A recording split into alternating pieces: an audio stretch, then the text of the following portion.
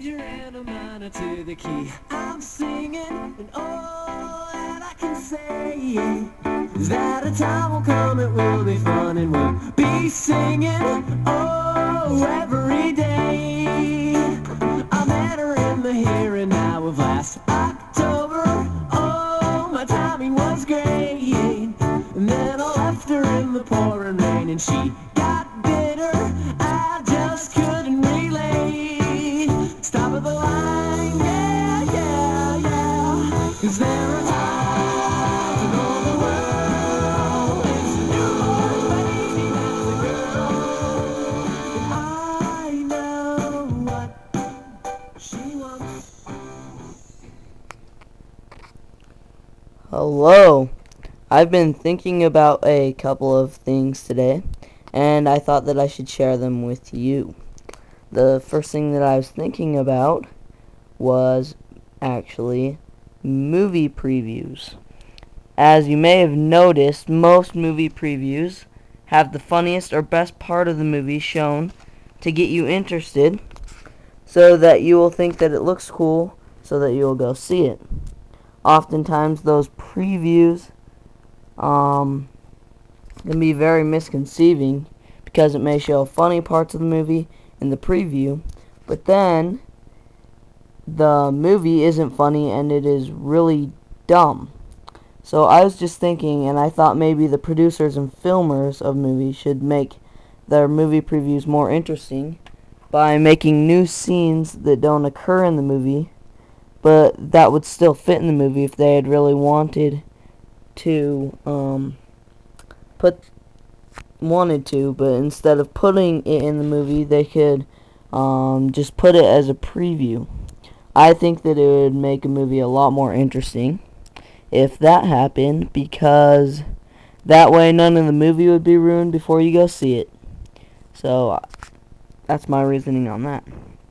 Anyway, I guess I need to get to my point about this subject and what it has to do with writing. So here we go. You have probably noticed that on the back of most published books, there is a small paragraph or so that describes the book. And I can say this because it has happened to me many times, but the back of books always interests me, so a lot of time I will read the back caption before I read the book. And the problem that I have with the caption is that a lot of the time I feel that the paragraph or so gives away too much of the plot and storyline of the book, so that when I start reading the book, it doesn't interest me as much as it would have. My main point about this, if I'm not making any sense, is that if you're writing a book and you are getting it published, please just do me a favor and don't give away the whole story on the back of the book. That would really help me out a lot. And I would really want to read your book a lot more. So, I know that this was a really short podcast once again, but I don't want to make another big one until I get some comments to make sure that people are listening. So, email me at nuckswriting@yahoo.com, or you can comment on the Nucks Writing website and tell me how this podcast is going for you.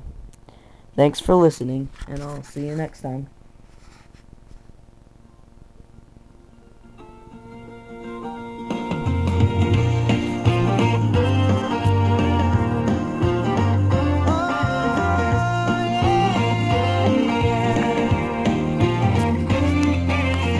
Lost my job, came home mad, got a hug and a kiss, and that's too bad. She said, I can go to work until you find another job. I thought, I like the sound of that. Watch TV and take long naps. Go from a hard-working dad to being Mr. Mom. Well, papers melt in a Maytag dryer. Crayons go up one drawer higher. Rewind Barney for the 15th time. Breakfast 6, naps at 9. There's bubble gum in the baby's hair. Sweet potatoes in my lazy chair. Been crazy all day long, and it's only Monday, Mr. girl.